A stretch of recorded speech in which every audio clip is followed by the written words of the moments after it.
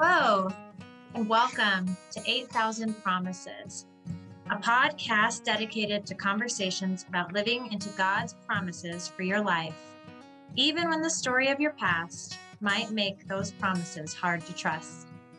I'm your host, A.D. Tilford. Together, let's explore how to step into, embrace, and believe God's promises for our lives.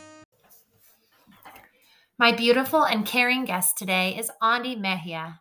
She is an associate pastor in the Foursquare Church and the writer of a blog and an almost finished book. Ondi's passionate about passion, longing, and callings, and working hard, all for the glory of God. In this episode of 8,000 Promises, Ondi and I chat about writing a book and saying yes to the small things and then watching how they add up to make much bigger yeses for God. We also chat about how the church and the people that make up God's church have a distinct call to love others and point them to Jesus, not to fix or cover up the hardest parts. Ondi's pre-pandemic blog post, Caring for Those with Mental Illness, Just Love, and her experience walking through crisis with the survivors of the campfire in Paradise, California, led us to a discussion of how the church can become a more trauma-informed place. Listen in as we wrestle with how to love others well. Then put to use Ondi's practical tips for how to look for and act on the little yeses in both your passionate pursuits and in loving others well. Thanks for being here. Oh, hi, Ondi. How are you today? Good. How are you? I'm good. I am so excited to spend some time chatting with you about Jesus and writing and all the cool things that are going on and the journey it's been of getting to know each other in this last year. Thank you for being here. Thank you for inviting me. Of course. So it's almost been a year since we met that first early morning in the summer of 2021. We both were accepted into the Lisa TerKeurst boot camp to write a book proposal. And we picked the same writing coach, Tracy Miles. I'll give her a little shout out. Hey, Tracy. And I think we both picked her for different reasons. If I remember, you wanted that time of day. Super early in the morning, yes. Yes, like when it was still dark out.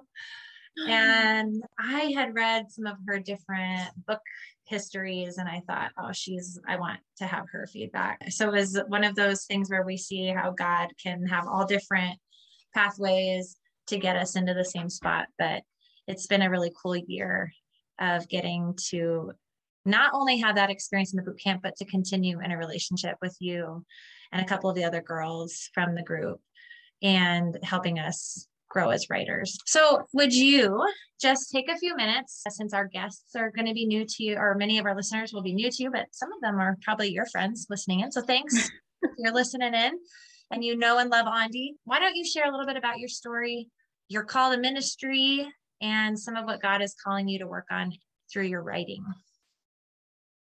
So I think the way that I like to frame a call to ministry, because that sounds like a really big, scary thing to some people. And I like to think of it as like a lot of little small yeses that led to a really big yes to saying yes to God and becoming a licensed pastor and deciding to write a book even. I grew up as a pastor's kid and then went to college and ran at Chico State as a collegiate athlete, started an FCA ministry with my now husband. So just a lot of little like, I'm gonna start a Bible study on the cross country team. And there's like 3 people there. So it's a very small yes, but that just led to being able to say yes to leading small groups at my church. I was the children's ministry director for a hot second. And so now just like when our pastor asked us to become licensed in the Foursquare Church, we were like, I'm not really sure how to say no to that. Like that's the natural next step. So I just think taking those next steps and continually trying to grow and follow what Jesus is asking us is just how I got to where I am in ministry. And then for writing, it was more deliberate by God, I feel like, more in my face. I'm just hearing some sermons from our pastor about following big dreams. And I still was like, no, thanks. And then my grandma, who's I think she's 84 this year, just started calling me and being like, you need to start writing again. And I was like, no, she's just old. It's Oh, I love fine. I don't need to that. do that. I And love then I that went your to a women's. grandma was part of that. That's so great. You need to write. I know. And then just going to a women's retreat and having the woman who was speaking talk about following your dreams. And I was like, okay, God, fine. Like, I'll start a blog. That's easy. That's small. I can do that. And then entering the book proposal boot camp on a whim. Like, I saw the thing and I was like, sure, I'll enter. Like, just typed in an application real quick. And yeah, so that was a big yes. And now I'm writing a book, and that's pretty cool. So small yeses lead to bigger yeses, because then those big yeses don't seem as big. It sounds so encouraging when you break it down like that. And one of the things that I really appreciate about you is that you also just break down the small step, this large idea of writing a book, into smaller steps that are easier to manage. You've actually helped another, like the other girls and I, with some ideas of like a bubble word count sheet where you show, hey, I can make this goal, but I can just do it a little bit at a time. And for something that feels sort of large and looming, it's really helpful to see that we can achieve just through those little yeses, like you said. Mm-hmm. And I know that's a lot of what you're writing about. I get the privilege of getting to read some of your writing as you're working on it. Will you tell us a little bit more about the idea for the book on your heart and your vision for where it's going? You're almost done. She's awesome, you guys. She is just pressing on, and you're going to see a book published by Ondi very soon. I'm certain of it. That's the goal. So just coming from the background of being an athlete, I feel like, and a perfectionist, like getting straight A's all through school and in college, and like just really working hard, like made me really feel like I needed to achieve in the world. And then just coming to the point of like, wait a minute, I'm a teacher at a high school. I'm running all the time, but how is this glorifying God? And I think just in talking with friends who are high achievers in high spaces, like, accountants or triathletes or people that are working really hard in things that don't necessarily look like traditional ministry, it can feel like this doesn't matter. But I think when we use our passions and the things that like God literally put in us, like he created me to be a runner. So like for me to waste that and say like, oh, that's not of God, so I'm not going to use it for God, is just kind of silly. So I think in the book, I'm trying to just point people towards a way to connect what they're doing on earth and their passions and the things they're working really hard for, connecting those things to God and really focusing on the purpose beyond the goals that we make on earth, and just using it all to glorify God, because it does if we're, primarily looking at him first. So oh, yeah, it makes me think. I read a section this morning from Ruth Haley Barton's Sacred Rhythms, that's a book our church is reading this summer. And she walked us through Psalm 139, which is a psalm that's really near and dear to my heart. But she asked us to think about how we were created in God's image, and then also how he intentionally created us in the womb and knit us together. And then she asked us to think about celebrating how we were made and who we were made to be. And I hear that in what you are putting into the world, that this is about celebrating this design that God intentionally made each person with, these gifts, these longings, these talents, and that sure, any of that stuff can be used or manipulated or misused in any kind of way, but it can also be used to glorify God, and that design was on purpose. And that is just a really life-giving message that we can really lift up into the world. So thank you for doing that. Yeah, and I think we underestimate too the power of Christians being in charge of things. Like for me, like I see like there's a principal at the school near us who goes to our church, and it's like he's able to do so much for the kingdom of God because he's the principal. And so he had to get his admin credential. He had to like really work hard to get to that place, but he's able to do a lot more than like a teacher in a classroom. Not to say that they're not doing enough, but like if you have those passions in your hearts to really go the distance and go really far in what your passions are, then God's going to use it. And like, we need people as CEOs, we need people as government officials. Like, we need you to work hard so that God's presence is in those places too. So there's that part too. Yeah, I appreciate that piece, because sometimes it can feel that, or there can be questions that rise up like, is it my ego that I want this to be bigger? Or is it that this message needs to reach farther places, and those are the questions we do have to wrestle with. And I think those are questions we have to take to God, because sometimes it's us wanting to be big, and sometimes it's God saying, we need that message in this space. And the only way it's going there is for you to be educated, or to have this skill set. And you're only going to get that if you persevere and achieve some things.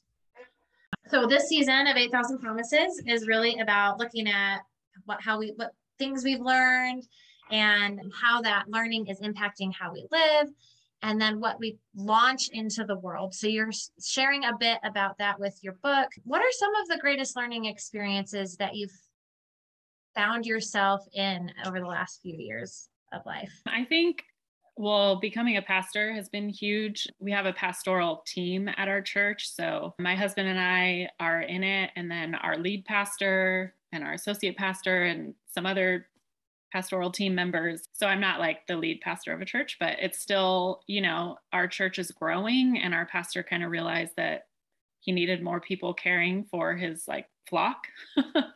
And I watched my dad pastor over the years, and I think that is kind of informing the way that I do it, like that we just need to love people. And that's like the bigger picture of, it is the picture of what Jesus wants us to do. And so I think in the past year, as I interact with people in the church and outside the church, I'm just realizing that like, I thought pastoring was like guiding people, and it is in a sense, but it's more like you're just trying to point them to Jesus, because they're not going to listen to me and my thoughts and my opinions, but like they are going to hear Jesus, and that's who we want them to hear anyway. So I think I told my friend this analogy the other day. I was like, I think I used to think that being a pastor was like being the bumpers in a bowling alley, and you're like guiding the person to like the strike in heaven.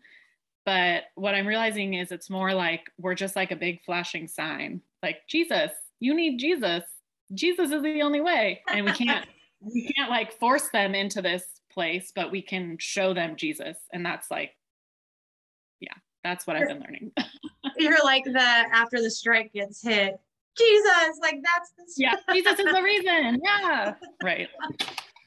Oh, I love that. I appreciate that analogy, because it is, even as a writer and not a minister, even as a teacher, it's sometimes you forget that it's really not your job to do any direction as far as like that physicality, or, hey, this is the way, even though it feels like that. It's about saying, look at this, like, this is it. So being that light, being the city on the hill, that flashing sign. I appreciate that. Yeah. It's nice. So as you've been learning this and you see how it's like impacting how you live, what's been challenging about living into that piece of like, I'm just going to be someone who points you in the direction rather than pushes you in the direction? And what's felt pretty natural and easy? Well, I'm a 2 on the Enneagram. So helping people is pretty natural and easy. Yeah. So I think the part of loving people where I'm like, I'll bring you a meal, or I'll watch your kids for you, or things like that have been easy. But I think the challenging part is not so much judging, but like thinking like, it would be so much easier if you would just do it this way. But like, just do it this way. But like, that's not my job. Like, people are going to do things their own way, and it works for them or it doesn't, but it's not my job to tell them how to do their life. that's God's job and he can do that. And I just need to trust like that the Holy Spirit will move them when they need to move. That is hard. I think that I wonder if that's some of the one wing. I feel like that's that reformer piece of like, if I could just pick it. I have that. I'm a 7 on the Enneagram. So I have a lot of energy and excitement going on. But when I get into those stress settings, I do that same thing of like the why. And even a lot of times, like, why can't I just do it this way? You know, right. And just remember, just do it right. Oh, at church on Sunday, my pastor, I really appreciated this. He was talking about these cycles we get into of like, okay, I messed that up. I'm going to do it better this time. So you learn how to do it and then you get it right and then you fail. And so then you try harder and it's this cycle. And he just encouraged us to think about letting the Spirit do the work, like let God do the work instead of us thinking we have to keep striving and doing it better ourselves, but really opening up and letting God be the one to move us to create that transformation. I thought I really needed that reminder that I can work hard, which I also really like about your book idea because it's about working hard, but it's about doing this with God rather than just working hard on your own accord, but like recognizing God has designed in you. I appreciate that because I remember wrestling like, wait a minute, Ondi, I'm wrestling with this idea, but the way you always present it is it's so Jesus centered and how God is going to use these gifts you were designed with. I love that. Thanks. And I also appreciate that you love helping people. Twos are wonderful gifts to this world. Thanks. You're helping me in this, but hopefully it's also helpful for you to do this. Of course, always. So that will move into one of the things that we've talked about a little bit, not on the podcast, but in our friendship. And you shared a blog post with me that you had written, and we'll make sure to link that in the show notes. So if people want to look at that, they can. Just regarding our call as Christians to love those people in our world living with mental illness.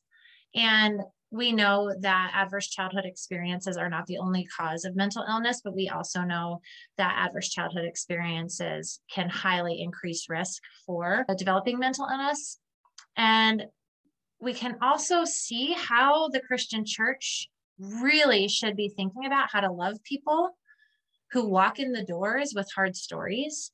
And before this started, we were kind of talking about how terrifying, as a person with a hard story, how terrifying it was to speak that out into a Christian setting, because there is just a lot of unknown about how people are going to respond. I don't think I could have done it without God really being in the lead of that, because culturally it doesn't always feel so safe to bring the hard parts of our stories in front of the people of God. Oh man, that's hard to say. That's hard to say, but I think it's true. And so when you think about the things you've thought about, I know neither of us is completely an expert in any of this, but we've both thought about it a bit. What are some of the pieces that God's been moving in your heart about how we can better walk alongside those suffering from mental illness or who have hard stories? I think we really have to look at like the way Jesus treated people. There was a lot of people in the Bible that he healed that had what we realize now was kind of probably some sort of mental illness or trauma. Like the woman at the well, we know there was trauma there. The man who was demon possessed, like that could, look a different way in today's time. Not that, and even if illness, but thinking about if you're possessed by a demon, that's pretty traumatic. Like yeah. Whatever the context is, it's pretty heavy. Yeah. And then just even the people he healed of physical ailments that had their whole lifetime of being, paralyzed or with leprosy or whatever, there's a lot of trauma there. So I think we can look at the way that Jesus loved them and see that he didn't judge them. He didn't ask them to like fix their life before he healed them. He didn't ask them to do anything really. He just said like, believe in me, trust in me. Like that was the catalyst to the healing. So I think as a church, and what I wrote in my blog is just that before judgment, before fixing, which is the temptation, is we just want to fix people, is just to love them. And that looks, it looks in the blog, I write about 1 Corinthians 13, like that big love verse that everyone reads at their wedding. But just looking through that lens, like, am I being patient? Am I being kind? Am I just annoyed that they can't fix themselves? Like, that's not something that I need to fix. Like, that's God's thing. So I think just looking at it through that lens, like, we just really have to love them like Jesus did and let him do the healing part of it. But also just that we can't just pray it away. Like, I think that's the temptation too, is like, God is so big and strong and powerful and he can fix you and da da da. But God also created doctors and psychologists and psychiatrists that we can point people towards as a church. And I don't think we can expect everyone in church leadership to get degrees in psychology or anything. But I think just knowing as a church where our limits are and counseling people to that limit, and then saying, hey, there is something going on that's deeper than what I can do. And God's bigger than all of it, but he also has created these people who can help you and these resources. And I think going back to the first part, that like, if we just love people, that will remove that barrier of shame, because they know they're loved. So they can tell us hard stuff because we've been patient, we've been kind, we've been not holding grudges, we've been not angry and prideful and all those things that can get in the way of someone feeling comfortable sharing. Oh, and it's powerful, and it is not easy, right? So we're going to have to be connected to the one true source of love. Mm-hmm. If we actually want to be able to have those qualities, because it is not always easy when someone is in a really difficult place, emotionally, mentally, spiritually. It's not always easy to practice those qualities of love. And yet it's so necessary to well, first of all, normalize that pain is part of the world, and that the church is a space that we can celebrate and we can also handle pain. It's that both and space. It should be like, we could make it that, we could commit to that. And that's that idea of loving people. And I appreciate that practicality of, 1 Corinthians 13 gives us some real practical ways we can be thinking about, am I doing this in conversations with somebody who it might not be easy to do this with? And if I'm not, what are my next steps, And I also, I really appreciate to say the church is one spot in a community that has lots of resources to walk alongside people. And I actually, when I started sort of working through my story, I actually went to the church first, and I used a Stephen minister, which was a lay person of the church trained in how to walk with somebody in a grief setting. And what was interesting is that this woman I met with, she was much older than I was, but she did sit alongside me and listen to me. And she was a friend when I needed it. And what happened was I realized I needed more. And if I wouldn't have had that like safe starting point, I don't know what would have happened, but I did get this gift in that, which it's funny, I haven't thought about that for a long time, but it was this safe piece. And ultimately, my pastor has walked alongside me in a lot of these things too, of just being somebody to listen to my story as God is asking me to talk about it.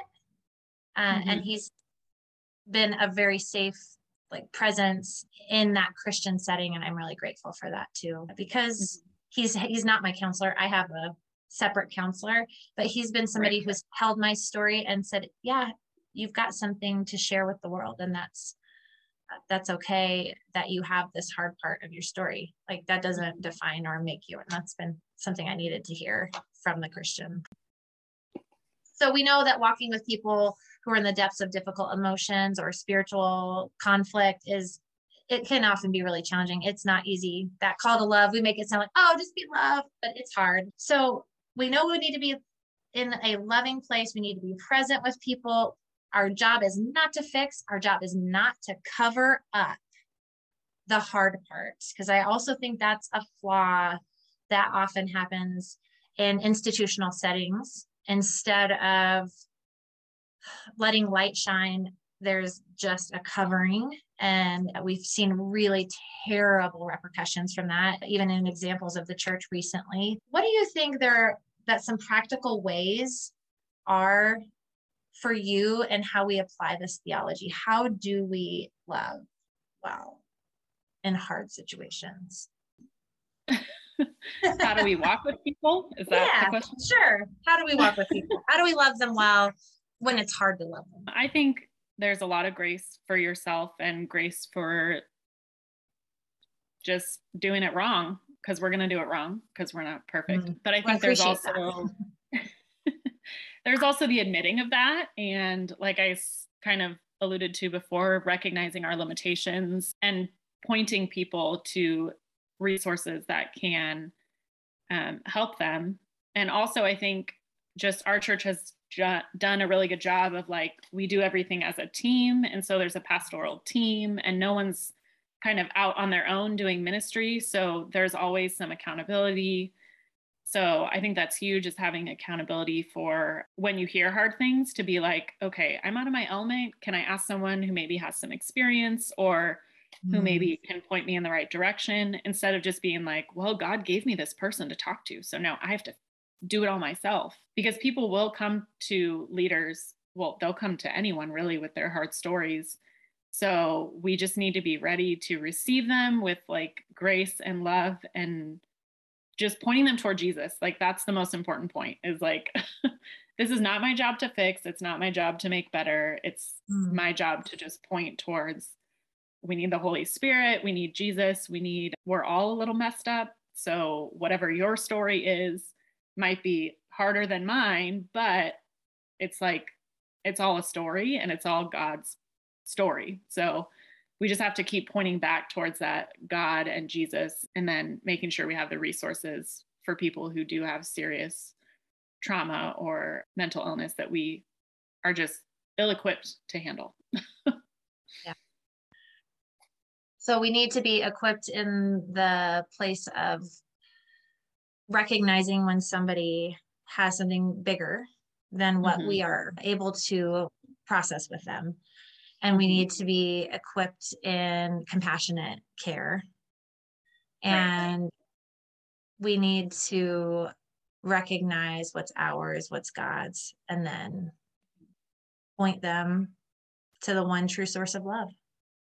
Right. And I think part of that too is practical ways to help them. So when someone's struggling, there's nothing wrong with asking if you can cook them dinner one night, or take their kids for an hour, or tell them there's a really great water park, or, you know, like there's ways you can practically help people without trying to fix, but just give them the space and time to heal, or to go to the resources that you point them towards. But the church is good at that. They're good at helping, at least, I mean, in my experience. So I think just continuing that vein of like, we can practically help people with our resources, our money, our time, our, you know, books and things that we have and programs. We can help people with those practically also. So I'm thinking about how when you just said, it made me think like, okay, somebody is like, okay, I need a counselor. And so having somebody in the church who could sit while you make the phone call, because sometimes that's a really hard part. In my last episode, I talked with a counselor, Rachel Hunt Elmore, and she really encourages people to think about finding that counselor, knowing if they care about you.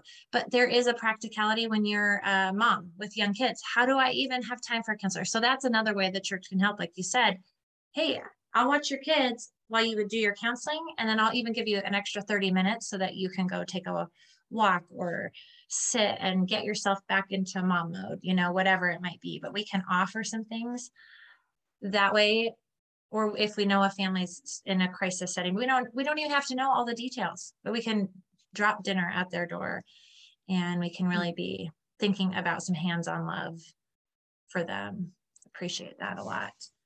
So when we think about this mindset around love and being a model, it sounds like this idea of like being a model of a relationship that is present even when the going gets tough. And I think those are the big elements of trauma-informed care, being able to help provide regulation opportunities. And that's maybe that healing work or finding the right counselor to help you work through the things that are hard, being able to provide healthy relationship counsel or models of healthy relationships, but being able to have that be part of it. And then just being compassionate toward yourself. I really appreciate you saying we're not going to get it right. Like, have some grace for ourselves. Sometimes we are going to mess this up. We're just people, but God can redeem that too. But so in thinking about that, I have this stirring in my heart. I was like, really, I just want to talk with Ondi about this, but just about the church becoming a trauma-informed church. And I know your community has gone through some real intense learning around this. And would you just share a little bit about what you've thought as you've learned through unexpected situations, how to wrap around people as a trauma-informed caregiving church? So I'm from Chico, California, and we are right down the hill from Paradise where the campfire happened. I'm pretty sure it was all over the news when it happened. And previous to that, probably about 6 months to a year earlier, there was a dam that one of the spillways broke. And so that whole community evacuated. So that was right before the campfire, then the campfire, and then people having to like settle and stuff. And then right after the campfire, almost a year and a half later, COVID hit. So I feel like our church has really had to just grapple with some really big trauma. And I think the way in which we have handled it has been helpful for me, and just moving forward and looking at what it looks like to care for people with trauma. And we held a kids camp the week after the fire so that parents could drop off their kids and then go deal with housing and getting their paperwork that they lost in the fire, and clothes and cars and whatever. And I think that was just like a really big thing that we did, that we just really cared for people. And we also, instead of just insulating ourselves and being like, we're going to be the church that cares, we were like, we need everybody's help, like everybody in the community, everybody in Foursquare. We got gift cards, like thousands and thousands of dollars of gift cards from surrounding churches and from our Foursquare disaster relief team. And I think just remembering that we're not in this alone, and like we can help people with trauma by gathering together and as a community, just like loving and caring. When I worked at the kids camp, I literally had like hundreds of dollars of Target gift cards in my pocket. And if someone was like, hey, they dropped off their kid, and I just felt the Lord saying like, give them a gift card, I would just chase them down and hand them a gift card. And I think that's just the way that we love those people well. So, oh, Ondi, that's so beautiful. That's just a beautiful, practical way. And it's cool. Bruce Perry, who is one of the leading neuroscientists around adverse childhood experiences, I mean, he does so much work around healing and community and healing with relationship. And it sounds like you guys responded in a way that really provided those children who were in this really unpredictable situation a safe and predictable setting so that their parents could go grieve and process and do the work that was needed to be done. And those kids could be kids. And yes, what a gift for those children and for those moms and dads who I'm sure were in such shock in that moment, Yeah. And it was so fun. The kids had so much fun. I bet they did. And we know that positive childhood experiences help offset adverse childhood experiences. And so that gift you gave those kids really, and their families, was also an offsetting something really hard that they went through. Well, we're almost at the end of our interview. Thank you for that beautiful story. I love hearing the Holy Spirit tell you to chase people down.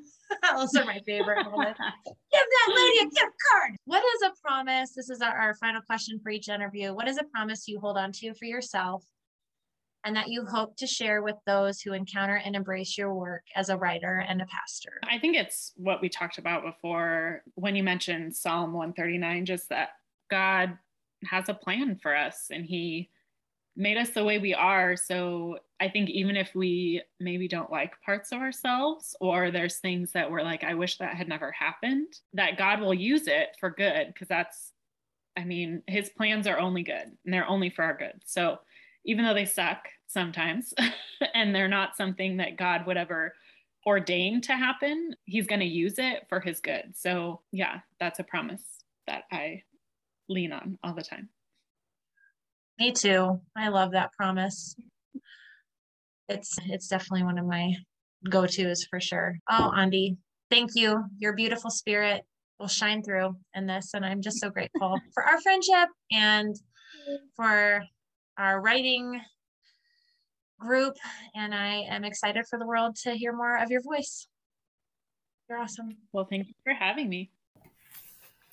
Thank you again to Ondi for joining me on the podcast to share her story and her ministry that is changing lives one little yes at a time. You can find Ondi and more of her writing on her website, abideandwrite.com, on her Instagram handle at abideandwrite, or on Facebook at abideandwrite. That's ABIDEANDWRITE. Find those links in the show notes as well. I also want to say thank you to my family for supporting my dreams and letting me spend time in this work instead of folding laundry. 8,000 Promises is an original podcast produced and published by me, Adie Tilford.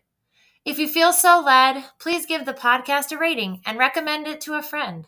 Maybe even hit the subscribe button. May great things happen for you today.